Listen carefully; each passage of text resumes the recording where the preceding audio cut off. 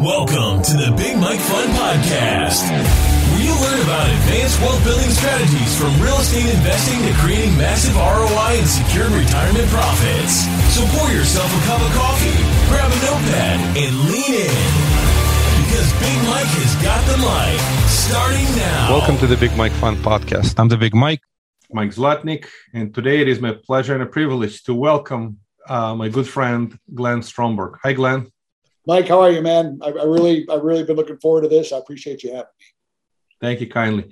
Now, I would like to correct this joke because I'm 6'4", a little bit on a bigger side than you, a little bit shorter. I'm much better shape. You've lost some weight, so it's Big Mike and Little Glenn, right? That's right. We're going to take the show on the road one day. That's for sure. So yeah, we have to do that. Yeah. So, Glenn, you hail from Dallas Fort Worth area. Tell us a little bit about you. You came back. This is your second appearance on the podcast. I'm humbled and honored to have you, and appreciate you are the bravo from the CG Mastermind, from the Freedom Founder Mastermind. As I like to call it, you're an officer and a gentleman. But tell us a little bit about your family first.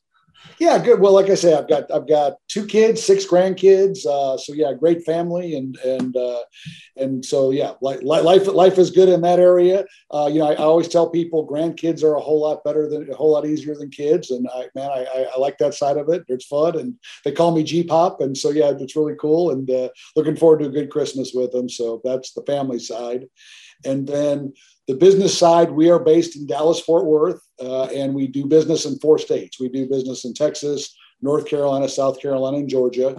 And we, as you know, we have a specialty niche. We buy manufactured homes that are on land. And I always want to clarify for your listeners, this is not mobile home parks. That's a whole nother investment. We're buying existing homes that are already on the land, just like a single family house.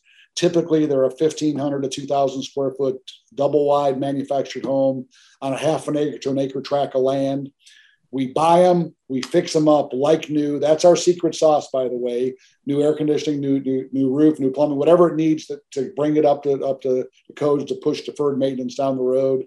And then we lease them out. We have a full-time property management company, and we do a combination of lending deals where we bring in private investors to lend us the money on our when we're holding the house. Then we do turnkeys also with our private investors. So that's a quick overview of what we do, and everything that we have. It's a deed of trust or a mortgage depending on the state, and so that's our niche. And we like to call it the best kept secret in real estate investing because very few people know about it or get it. And we don't have a whole lot of competition, which is nice. So.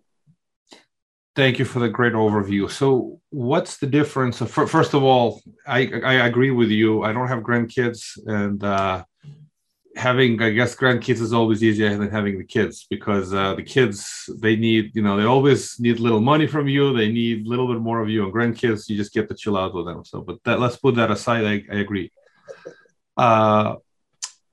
Manufactured homes, how do they differ? Obviously, they're very different from mobile home parks. So we clear that out.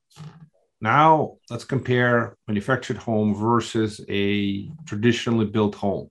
These manufactured homes are not kind of homes on wheels. They are manufactured, they are installed, and they basically become one with land, right? It's basically, they marry the land. It's not like they're going to get moved. Absolutely. And let me give you... Are these similar to just normally constructed homes? They're just less expensive to construct? Absolutely, because they run them in an assembly line indoors, inside, and they use the same materials. They're using OSB and plywood in the floors, 2x4s, 2x6s in the walls. You can get virtually every amenity in a manufactured home that you can get in a single family home. And, it's interesting. My dad was a mason contractor, and he's retired now, of course, but he was a mason contractor and a builder in the Chicago area. He came and looked at 15 of my properties here in Texas, and he went, man, these are built better than most track houses in Chicago. So, I mean, it just, and it's funny because when I speak in public, I always show a picture of an old 12 by 60 metal sided house. And I say, how many people think this is what a manufactured home looks like, mobile home looks like? 80% of the hands go up. Then we'll show pictures of what we buy, and people go, wow, I had no idea they look like that. So what the beauty of what we do is you're buying the property, you're buying the land and the home together. It's just like buying a single family home for a half to a third of the cost, depending on the area. The rents are proportionally higher. We're giving the tenants much more. We're giving them more square footage for the dollar. Plus, they get a lot more land too. Instead of 0 lot line houses, they're getting a half acre to an acre tract of land, which, especially during COVID, boy, people, our demand was always great, but during COVID, it was like 3x. It was like 3x because people didn't want to be around people, right? And a lot more people have gone to family office, working out of their home now. So they need more square footage to have an office to work out of their house. And so our demand, like I say, was 3x since COVID hit. So it's been incredible for us, actually.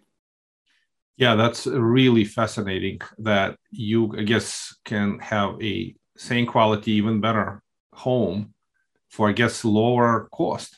And that today's world where there's a lot of cost inflation, it makes a whole lot of difference for folks to be able to get into a property at a lower cost than ground up construction of a brand new. Is this because to manufacture a home at whatever factory they get manufactured, drive it to the location, install it, it's a lot less expensive than building it right there at that location? It's just economy of scale kicks in. I'm just trying to understand why there's a substantial difference in cost. Yeah, economy of scale for sure, because in a factory, a good factory can build 6 houses in a day, right? They've got the labor force. It really is a fascinating thing if you've never been inside a manufactured home plant, how they do it. They just run them side by side. They got the flooring people. They just all the different segments lined up, and they build them that way, right? So it cuts the cost of production, cuts the labor cost, all that good stuff. But for us, we're buying existing ones, used ones, and so we're getting a substantial discount from that because we're buying the used ones, right? A lot of the properties we buy, same thing as a single family home, guy, a lot of them need a lot of work, right? So, we'll buy them in all various shapes and fix them up like, it doesn't matter to us because we're going to fix them up like new anyway. So we're getting them at a very, very good price. And as you know, like in America, I've never seen it like this in my whole career. There really is an affordability crisis in America right now. I mean, there's just for rent, for purchase, there's just in most areas, there's just not much affordable stuff. And so it's really in demand right now. And here's kind of the tell. If you go to a new manufactured home plant right now and you order a home today, you can't get it for a year. It's backed up for a year right now. So the market is really, the supply chain is messed up. There's, it's really backlogged right now. So that's part of the problem. That's part of the problem. So. Yeah, it makes total sense. So I appreciate the clarification that effectively you're picking up existing manufactured homes, and there's really no difference. I mean, everything you said is manufactured or was manufactured in the factory, brought, installed versus constructed at whatever the location is. As long as you can get a better deal, better cost, what would be the equivalent of rent? So let's talk about some numbers. So let's just say you pick up a home. What do you typically pick up today? What kind of a deal? What do you pay for? Yeah, let me run, and I'll just use. We're in a. Give me a live example. What does it rent for? What does it cost? Yeah, let me give you an example here. Okay, so we're in 4 different states, so that's different. Like Texas is higher than the Carolinas and Georgia, right? So, but I'll give you an example in Texas, okay, and just kind of the like where it was 10 years ago and where it is today, right? We used to buy homes for, and I say all-in price, right? Because we don't care the acquisition plus the rehab, that's the all-in price. Doesn't matter, how much, whatever the ratio is or whatever. But back 7 to 10 years ago, our all-in prices were $60,000. Okay, so the ones that we've held, those houses now are selling for $150,000 to $200,000. Okay. Why? Because single family homes used to be in the Dallas-Fort Worth area used to be $125,000 to $150,000. Now they're $325,000 to $350,000. Right. And then to break out the rents, right? The rents are proportionally like a 2,000 square foot house in a nice suburb here is probably going to go for $2,000, $2,200. Right. And it's worth 300,000, right? That's it's worth three and a quarter probably is probably where it's at. And so if we buy a 2,000 square foot manufactured home, we're probably going to pay today. We're going to pay somewhere in the neighborhood of probably about 90 to 100, and our rents are going to be $1,400-1,500 a month. So proportionally, it's much better returns. All in 90,000, right? 90 to 100. That's 90 to 100. Wow. 90 to 100. Yes. Yeah, the RV, the rent to value ratio on manufactured homes generates much higher return. The holy grail is 1%. You're actually above 1%. If you're renting for 1,400, you're all in at 100,000. You're getting like a 1.4% a month, which is in today's day and age is incredibly good. And that's because there's not I'm not going to say there's no competition, right? I don't know of anybody doing it to the scale that our company's doing it, but I mean, obviously there's people that buy them, but that's why I say it's the best kept secret in real estate investing, because people just don't know about it or. Yeah. Yeah, it is a sort of a best kept secret. Most folks just buy regular homes and renovate, and then they try to flip them. But manufactured is a niche for sure. So what are the opportunities for folks to invest with you? Just talk a little bit about when you have next set of projects. I know you don't do a fund, so you have one-off deals. Right. So what kind of deals do you do with investors? Just curious, what programs you have? What do you offer them? Yeah, we have two different programs for investors. One, they come in as a lender. They're a lien holder just like a bank, okay? What we do is we'll do a 5-year interest-only note, okay? 5 years interest only. We pay 6% plus 2 points, plus they're getting 35% shared appreciation. So they're capturing the upside too. That $100,000 house we buy in Texas, right? We're not going to pay more than 80 for that. So you got 20,000 equity going in.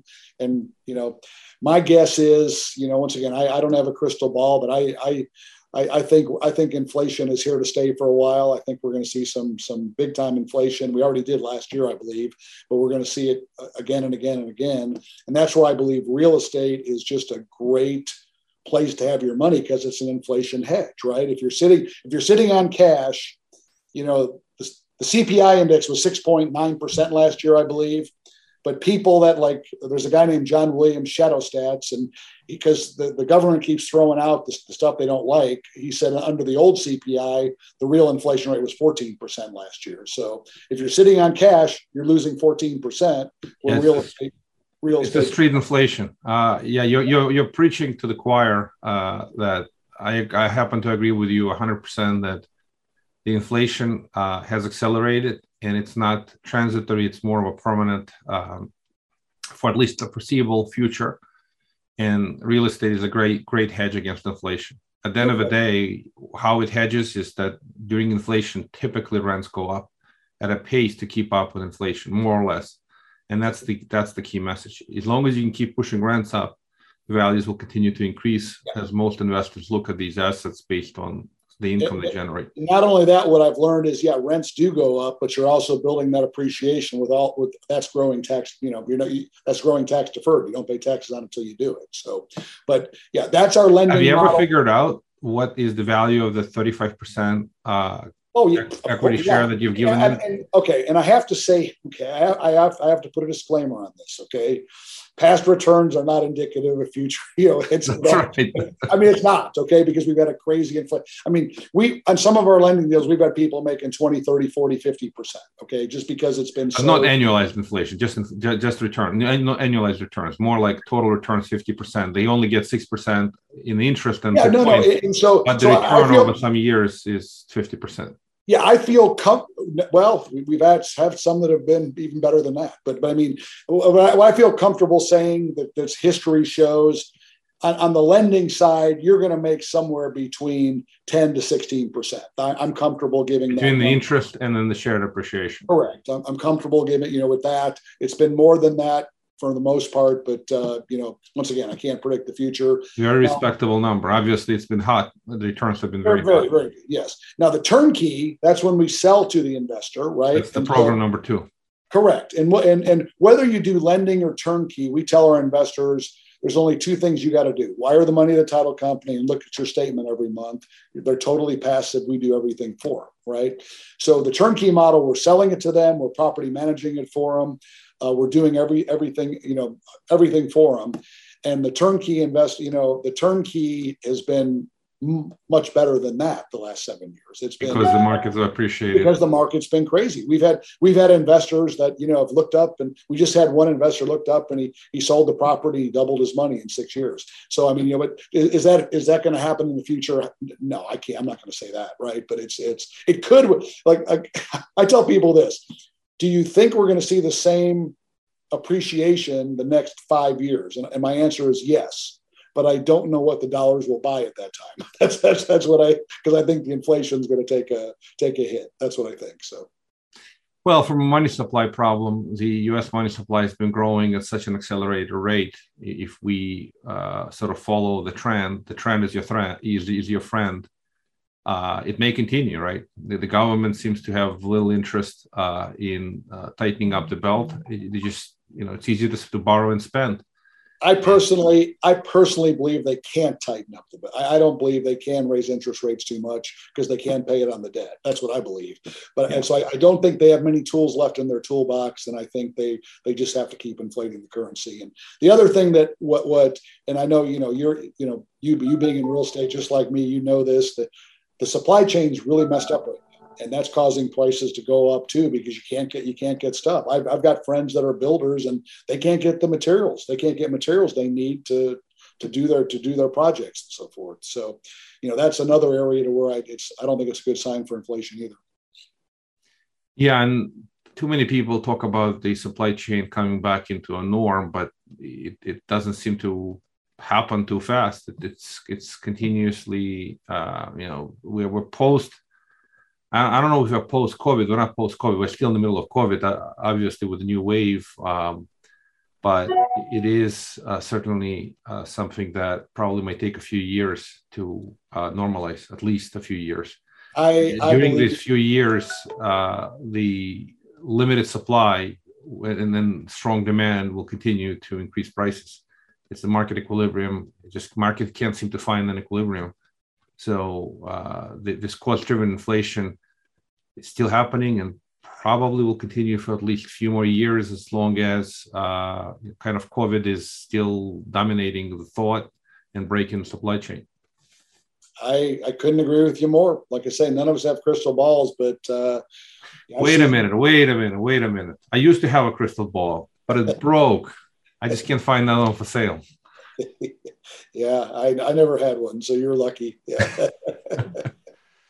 But all right, so that let's kind of go with the trend. For now, we do see a pretty good trend.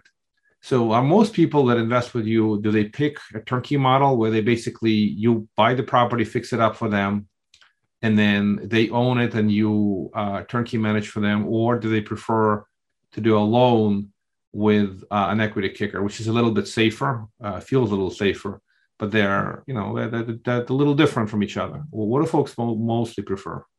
Because of our price points, almost all of our investors pay cash for the homes.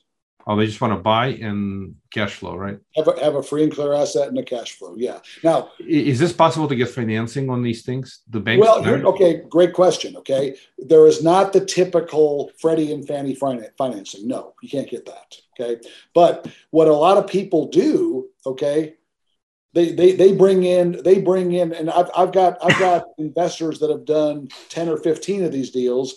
Like, they've got people in their network, right, who are sitting on cash or in the stock market. They don't want to be there no more, right? So they'll buy the turnkey from me, bring in the lender. They'll pay them 6 or 7% where they were getting 1 at the bank, right? So they win. So, but when it's all said and done, the person they're bringing in, is covering the whole cost. And then my investor still has $300 to $400 a month cash flow. And then using the dentist term, which we talk about in Freedom Funds, rinse and repeat, and they just rinse and repeat that. They just do another one, then another one, then another one. So yeah, we do have investors that are using private money to fund these deals.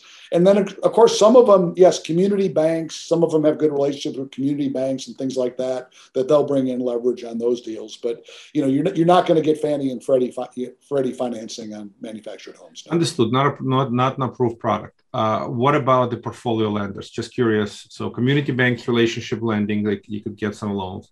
What about the Lima ones, some of these portfolio lenders that do? I've never looked at it, to be honest with you. Okay. Now, ironically, I'm talking to a couple of family offices right now, and I'm talking to a few different people that are very, very interested in looking at our portfolio. Right.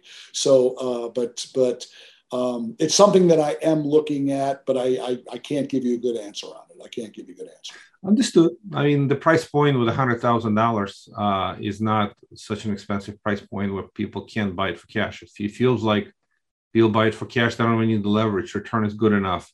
I tell investors this, and you and I deal with a lot of the same investors, right? If you're already there, right? You're pretty much close to financially free. Why take extra risk, right? There's no, if you're already there, the free and clear assets are great. If you're trying to play catch up, then you want to, use all the leverage you can to play catch up. And so that's kind of that's kind of what my investors have done, and that's kind of their thought process for the most part. And that is a safer strategy. No argument that owning some properties free and clear is not a bad idea at all. I think most people use leverage not necessarily for the reason that I guess some folks are catching up and they're trying to get a higher rate of return on their capital invested. But in general, it's a mathematical problem. Like I'm a mathematician, I would say that if I can get cheap debt leverage for long term, I would rather do that than get a purely cash and cash, because you can get your cash and cash magnified. So example here, and you tell me if the numbers are right or wrong, but if it's $1,400 a month rent and they paid $100,000, let's just, what are the expenses in that property? Taxes, insurance, without any leverage. Like what would be the expenses on a property? Oh boy, you're probably, and boy, I hate to do this off the cuff here. You're talking probably, $200 a month taxes, $100 a month insurance. So yeah, probably $300. So you're probably $1,100 or something's left. Oh, you got to pay for property management. So they're probably around. Property management. Yeah, I'm sorry. So you figure you're going to be somewhere in the vicinity of 1,000, 1,000 somewhere in there. Repair, 900 somewhere in there. That would be my guess. So with all the expenses, about 900. So it's not exactly 1% a month, but it's close. So maybe it's like 10% a year, right? Roughly at 9% a month times 12 months, a little bit over 10%. I do want to point out one thing though. We fix the houses up so good. They really don't see maintenance till about 4 or 5 years. They really don't. It's because we're replacing everything new. So we cut that expense out. So, but we always tell people, plan on 10% per year, right? Yield. 10% of gross rents is what you want to plan for repairs down the road. But we've learned this too, that appreciation and rent increases have always outpaced, repairs and maintenance. But yeah, that's actually a great point. I wanted to convey to the audience, which you're doing absolutely the right thing by teaching them that they have to set aside capital expense reserves. Well, what you are saying is that these homes don't need immediate repairs because you've done such a great job repairing them. On the other hand, they have to budget for future at about here 10% of revenue. So $1,400 a month, $140 a month needs to be put aside into a reserve repair account. If like most of my investors don't do that, but at least they've got to have it in their head that that's coming, right? You don't need to move it into an account, but if you're not psychologically prepared, it's funny how it is. I like to use even more conservative number. To me, I say about a third of the cash flow. I mean, it really depends. So if you're getting $900 a month, you need to be putting aside $300, which is maybe a little too much. What you're saying is use 10% of revenues as a figure, which is a decent way to think about it, but it has to be set aside in investors' head that 5 years from now or so, or 10 years from now, you may need a new roof. If you didn't set the money aside, you have to come up with the cash. And mathematically, it needs to be considered as a capital X budget and accumulate somewhere in there some kind of a, at least theoretically, psychological reserve account.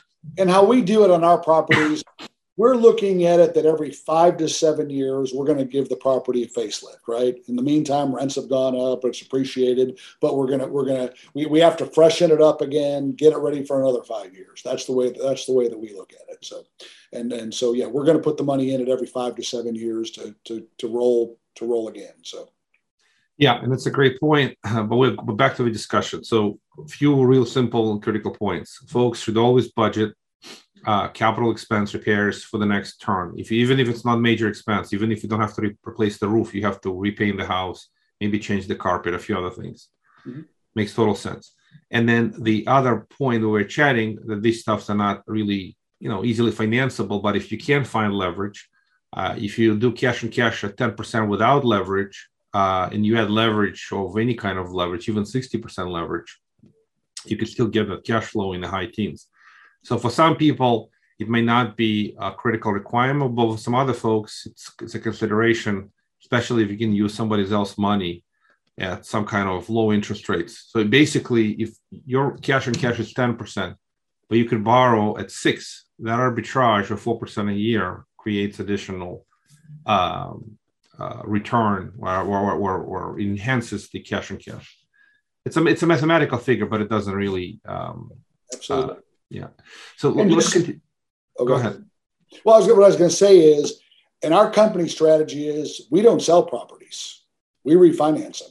That's what we do. Okay. Because we're taking our equity off the table tax-free, right? When you refinance versus we've had some big appreciation. So we bring in another investor and we'll my CPA taught me that, and it was brilliant. He said, you should never sell a house, right? So you're keeping the cash flow, you're getting your equity off the table and it's tax-free. And so there's a real good strategy there that's another podcast, but there's a real good strategy there too. So. Yeah, I've heard that before, and my friends call it refi until you die. As crazy as it sounds. Yeah, no, I've heard the same phrase. And from a tax standpoint, it makes a lot of sense. Yeah, I mean, I'll add the following commentary on this point. So there are reasons to sell, and there are reasons not to sell, especially if you're happy with the cash flow and you're happy with an asset allocation, everything else, why sell, right? The reason typically people sell is if their return on yield has gotten down. Sort of imagine a scenario where the appreciation outpaces the rent growth substantially, right? And in that scenario, at some point, if so much trapped equity, even refi doesn't necessarily do the justice to get the cash out. Yeah, but before you sell, God forgive me for a final thought. Yeah. Before you sell, you got to have something else to roll the money into. And that's a consideration. If you should not ever sell in a vacuum. If you have a good idea where you roll the money into the next project, then it's a good play. But selling purely because you want to sell, what are you going to do with cash? That question will immediately come up. If you can't answer that question, then why are you selling? I agree 100% with what you said. And our main strategy is refinance. But no, we've got some properties now that we're going to sell. And here's why. Because the taxing authorities have caught up with the prices now, right? They know they're worth $150,000, $200,000. And I've got this massive part of equity in there now that the taxes went up so much, it brings down the cash flow to where I can take that capital from that house when I sell it and reinvest in other properties that are going to bring a much better cash flow. So yeah, in that case, I agree with you 100%. You sell. I think we're preaching on the same subject. If once your cash on cash return calms down because of the government need for taxes, and we appreciate and respect the government, and we're not. The government typically seems to always want taxes, and it happens. It's exactly what happens in many cities and towns. They figured out the property is worth a lot more now, and they're taxing based on that. They don't really care that the rents have not kept up. So at some point, you have essentially diminishing rate of return on your capital. And that's the only real time where you got to consider What do I do? Can I redeploy? Then the obvious issue becomes in what do you do with recapture depreciation and a number of other things. And the reason we talk about it because we've been solving some of these problems. For example, Temple Growth Fund 2, which we're working on now to launch, will have certain units that folks can participate in. Let's just call them high depreciation units. The fund is still in the works. We haven't launched it yet, but the high depreciation units will get, say, $2 for every dollar invested. Again, not guaranteed. This is an estimate. So what folks can do, they can sell an appreciated property, get the cash, and the way to mitigate the tax liabilities and depreciation and recapture is invest in a new fund or a deal or a property where you can run a cost seg, basically get some accelerated depreciation and offset the gains, the passive investment gains with passive allocation losses. Absolutely. It's another discussion, but just a way to think about this. You always have to think about where you redeploy the cash and what's going to happen from a tax perspective. Because what you don't want to do is sell, put the money somewhere, it gives you good cash flow, but then you still have a big tax bill. You're going to wake up and say, wait a minute, what just happened? No question. And that brings up a really good point. That's why I love real estate. I love the depreciation side of it. You can do the cost seg if you want to. You can do the straight line depreciation. But, people, investors, and I've been guilty of this too, that you're looking at gross rate of return, right? You got to look at what your net rate of return is. That's the real number, right? Whatever you're paying in taxes, taxes are what eat up your return. So, trying to get as much as you can legally, morally, and ethically tax-free or tax-deferred, tax whatever, that's the key to successful real estate investing, in my opinion. Yeah, I agree. Most people gravitate to real estate for one of the major reasons. You can grow your wealth effectively tax-deferred for many, many, many, many years. And so many people, I don't want to crack this joke, but I call it, once you keep doing it, you sell your soul to the real estate depreciation devil, because you got all this massive portfolio, all the depreciation you've taken. One day it comes in with a recapture. There's a ways to mitigate that risk, but a lot of people, once they get used to this, it becomes very hard to wake up one day and say, oh, now I want to pay the taxes. It's more like, where do I deploy the money to get more depreciation?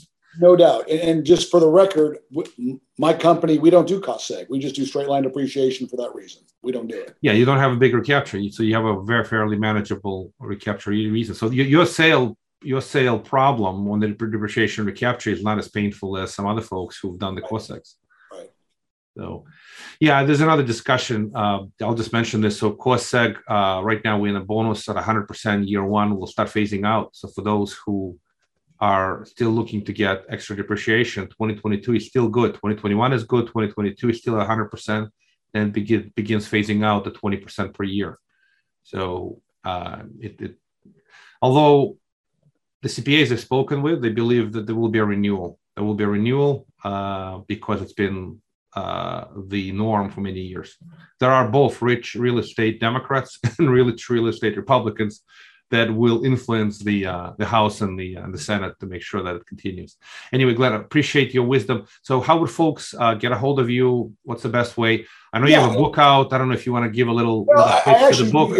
It's on our website, okay? And we give it away for free, okay? If they do decide to make a donation, we give it to a charity. That's what we do. We've got a charity that we give the money to, not looking to make money in the book, but it's called Private Lender Secrets. I did it with David Phelps, our good friend, right? Our good mutual friend. And it's about private lending, right? It's a good read. So if they go to stromberginvestmentgroup.com, you see my name behind me. That's how you spell it. STROMBERG. investmentgroup.com. And then like I say, there's more information for our company, everything else. If they're interested in learning more about us, we got a deal. They could set up a call with myself, a Calendly link and so forth. And I'm different too in this way. I always give out my phone number. People feel free to, I'm not formal at all. People can feel free to call me. It's 817-966-1258. Thank you, Glenn, for sharing. Thank you for being available. Appreciate your wisdom. And you have a great turnkey product. In some ways, your product, just hearing you and just seeing what's out there, is superior to your traditional turkeys because they just don't have the product. they don't have the product with the ratios of the cash flow, like a 10% yield. Today, to get a non-levered 10% yield per year is incredibly hard. Normal turnkeys, you just can't find it unless, I don't even know if you are like really rough areas or somewhere there's no appreciation. That's the beauty of what we do is there are no rough areas. They're not in the hoods. They're out. Yeah, both Carolinas are great. Georgia is great. Texas is great. You guys are in great areas. Good school districts, the whole thing. They're not in the cities or the inner cities and things like that. So yeah, we love our space, and it's been really good to us, and it's been working since 2006. So we love it. So thank you for sharing. Thank you for your wisdom. Appreciate you coming as a guest on the podcast. Yeah, wishing you and your family Merry Christmas, Happy New Year, happy and healthy, and see you at the next Freedom Founders of CG event.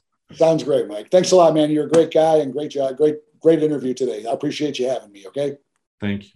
Thank you for listening to the Big Mike Fund Podcast. To receive your copy of Mike's How to Choose a Smart Real Estate Fund book, head to BigMikeFund.com or visit Amazon and type Mike Zlotnick. Keep listening and keep investing Big Mike style. See you on the next episode.